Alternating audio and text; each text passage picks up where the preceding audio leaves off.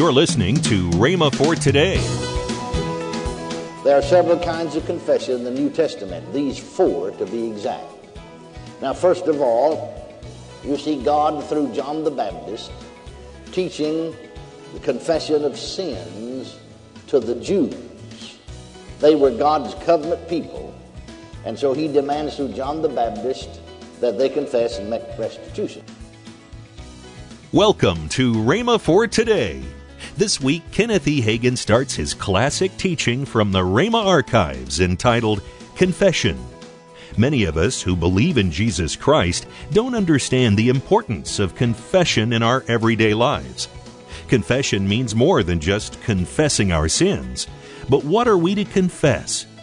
Kenneth E. Hagin will clearly explain the blessing and benefits that come when we who believe make Bible-based confessions a vital part of our lives. Stay tuned for this timeless teaching. Later in today's program, Ken and Lynette will tell you about this month's special radio offer. Right now, here's Kenneth E. Hagin with today's message. Let's look again at the scripture that we read for our text, several scriptures. First, Matthew, the 3rd chapter, the 5th and 6th verses. Matthew chapter 3, verse 5 and 6. Speaking of John the Baptist, then went out unto him Jerusalem and all Judea and all the region round about the Jordan, and they were baptized of him in the river Jordan, confessing their sins. And then in Romans, the 10th chapter, the 9th and 10th verses, that if thou shalt confess with thy mouth the Lord Jesus, and believe in thine heart that God has raised him from the dead, thou shalt be saved. For with the heart man believeth unto righteousness, and with the mouth confession is made unto salvation. Romans chapter 10, verses 9 and 10. And then Hebrews, the 4th chapter, and the 14th verse was the 3rd text. Hebrews chapter 4, verse 14. Seeing then that we have such a great high priest that is passed into the heavens, Jesus, the Son of God, let us hold fast. King James translation said, let us hold fast our profession. But the Greek word from which it is translated is identically the same word in these other verses that's translated confession.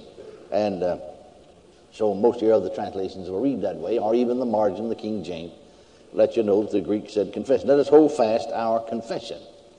And then finally, 1 John, first epistle of John, chapter 1, verse 9. If we confess our sins, he is faithful and just to forgive us our sins and to cleanse us from all unrighteousness. Now you'll notice that there's one thing all of these portions of Scripture have in common, and that is they all have the word confess or confession in them. And so there has been much confusion of thought in regard to confession. But the Word of God will enlighten us and straighten us out on the subject. Praise God. There are several kinds of confession in the New Testament, these 4 to be exact. Now, first of all, you see God through John the Baptist teaching the confession of sins to the Jews. They were God's covenant people, and so he demands through John the Baptist that they confess and make restitution. And then second, the confession of the sinner today. We pointed out yesterday that in John the 16th chapter, the 7th through the 11th verses, you could read the entire context there, and you'll see here that Jesus is speaking, and that Jesus shows us that the sinner will be convicted by the Holy Spirit of but one sin. Notice what he said, of sin because they believe not on me. And the confession that the sinner must make is found there in Romans, the 10th chapter, that if thou shalt confess with thy mouth the Lord Jesus, and that is confess his lordship. And then the third kind of confession that's found in the New Testament is the believer's confession of his sin when he's sinned and when he's out of fellowship. And that's found, of course, there in 1 John 1:9. And we pointed out yesterday that broken fellowship may cause sickness. Because there in James, you remember, it said, confess our sins one to another and pray one for another that you may be healed. Praise God. And then the fourth kind of confession that we mentioned yesterday and that the New Testament teaches is the confession of our faith. That's what he was saying when he said, let us hold fast our confession. He's talking about, let's hold fast the confession of our faith. The confession of our faith in what? In the Word of God. The confession of our faith in the Lord Jesus Christ. The confession of our faith in God the Father. So now then, we looked at them and sort of introduced them yesterday. Let's go back over and look at it in some detail now. First of all, let's take up the sinner and his sins. You see, where we missed a lot of time is we jumble it all up together. Sometimes on these subjects we've done the same thing as I point out sometimes that we've done on the subject of prayer. We just put all prayer in the same sack, shook it up, and sort of thrown it all out together. And to get a clear perspective what the Bible is teaching, you have to divide it, as Paul said, study to show thyself a workman that needeth not to be ashamed, rightly dividing the word of truth. Amen. Rightly dividing the word of truth. And so, to tell you the real truth about the matter, you see, if you don't rightly divide the word of truth, well, then you create confusion. And so, for instance, very often with the sinner, people use, and we all have, I've done it too, so I'm not talking just about you.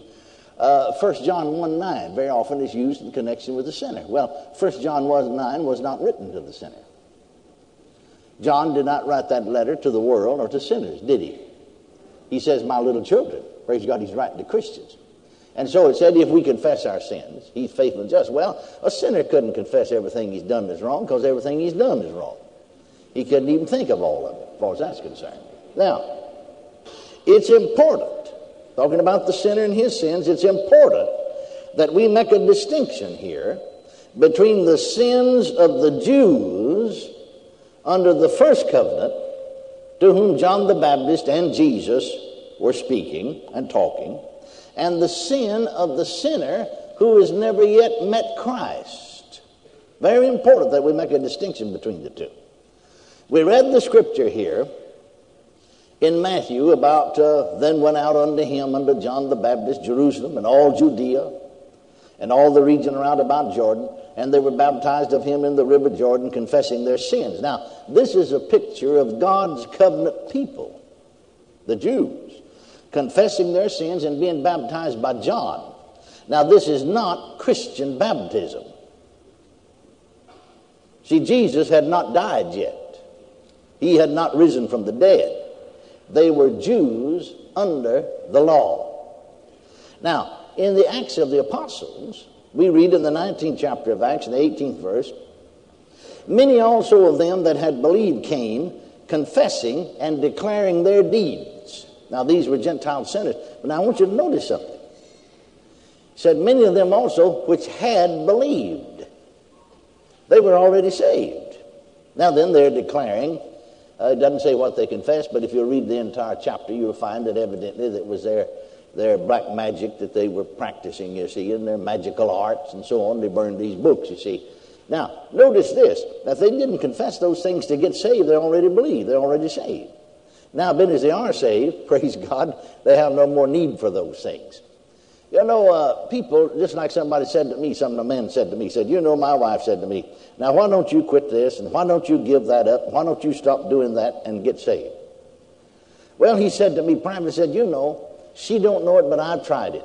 I've tried it for 3 months at a time of quitting this, and 3 months at a time of giving that up, and I just can't do it. Now, you see, she really told him the wrong thing. What he needed to do is to give his life to Jesus and be born again, and then his nature's changed, and those things that he didn't want, he don't want anymore, that are wrong. It's like D.L. Moody said. D.L. Moody said, you know, that a young lady said to him one day, he said, Mr. Moody, I want to be saved, but said, Mr. Moody preached against worldly dancing. And she said, I just love to dance, and I just can't give it up. Why, he said, little lady, you just come on to the inquiry room. Now, Mr. Moody we called it a prayer room, but in his meeting, he called it an inquiry room. You come and inquire about being saved. People would counsel you and pray with you. You come on into the inquiry room and give your heart to the Lord Jesus Christ, said you can just dance all you want to. So she took him at his word and came on, you know, and was born again. And about 5 days later, He said he met her on the street, and she smiled and said, I see what you're talking about now. Said, the want to's gone. When you get born again, the want to for a lot of things are gone. Now, sometimes the flesh wants to keep on doing some things, but you have to keep the flesh under. I tell folks all the time, I don't know about you, but I'm lying all I want to lie. Amen. Isn't that right? I'm telling all the lies I want to tell. I just don't want to. I don't know about you, but I'm cursing all I want to curse. I just don't want to. I don't know about you, but I'm just stealing all I want to steal. Amen. Aren't you? I don't want to steal anything. Do you? Amen. There's just something about, now we missed it, there's no doubt about it in some ways, but there's something about when you get born again, you just don't want to do wrong, do you? And then when you have missed it, your heart just seems like it'll break. Oh, dear Lord, I didn't want to. Amen. Isn't that right? That's exactly right. There's just something about it. If you're really born again and really walking with the Lord, you just can't practice sin. Now, you may fail, but I mean, just make a practice of it. You just can't do it. It's impossible. Well, you see, this man, he had tried that on his own. Because his wife could see these different things that he's doing that's all wrong, But I tried it and I can't do it. What he needed to do is give his life to Jesus. Confess the lordship of Jesus and let Jesus begin to dominate his life, and that'll make life different. Praise God. You're listening to Rhema for Today with Ken and Lynette Hagin. You can find more resources, including the message you've just heard. Visit us today at rhema.org. That's RHEMA.org. Now, let's join Ken and Lynette Hagin. Hey, this time we have what I call the Confession series. Yes. And it's my book, I Cannot Be Defeated and I Will Not Quit. Mm-hmm. And then Dad's 4 CDs on confession. That's right. And actually, that's what I've been talking about, is confessing God's Word. When you see yourself the way God sees you, then you confess the Word of God. Absolutely. That way. So, normally, that would be $42.95. But you're saving $18 and it's only $24.95, and that's 42% off. That's right. And I want you to have this because I know the book, I Cannot Be Defeated and I Will Not Quit, will help you, because absolutely. I told my sister that I had that book, and she said, well, Ken, you've lived by that all your life, and that's always been my motto. I cannot be defeated and I will not quit. I did it in the natural, and it's true in the spiritual. Honey, I can't tell you how many times we quote this saying. This saying, yes. When circumstances come our way, situations come our way, we just boldly declare, I cannot be defeated and I will not quit. Right. And I'll tell you what, this will help you to make those confessions as well. This is a great series. There's 4 CDs in here. This is really, really a great series. You are going to want to get this, so go right now to your computer. That's right. And order this. Call toll-free 1-888-FAITH-99. Call toll-free 1-888-FAITH-99. You can also order online at rhema.org. That's RHEMA.org. Rhema.org. Or if you prefer to write to Kenneth Hagin Ministries, our address is P.O. Box 50126, Tulsa, Oklahoma 74150. We always love to hear from our listeners, so write in or email us today and become a part of Rhema for Today. Tomorrow on Rhema for Today, we'll continue Kenneth E. Hagin's life-changing message. That's tomorrow on Rhema for Today with Ken and Lynette Hagin.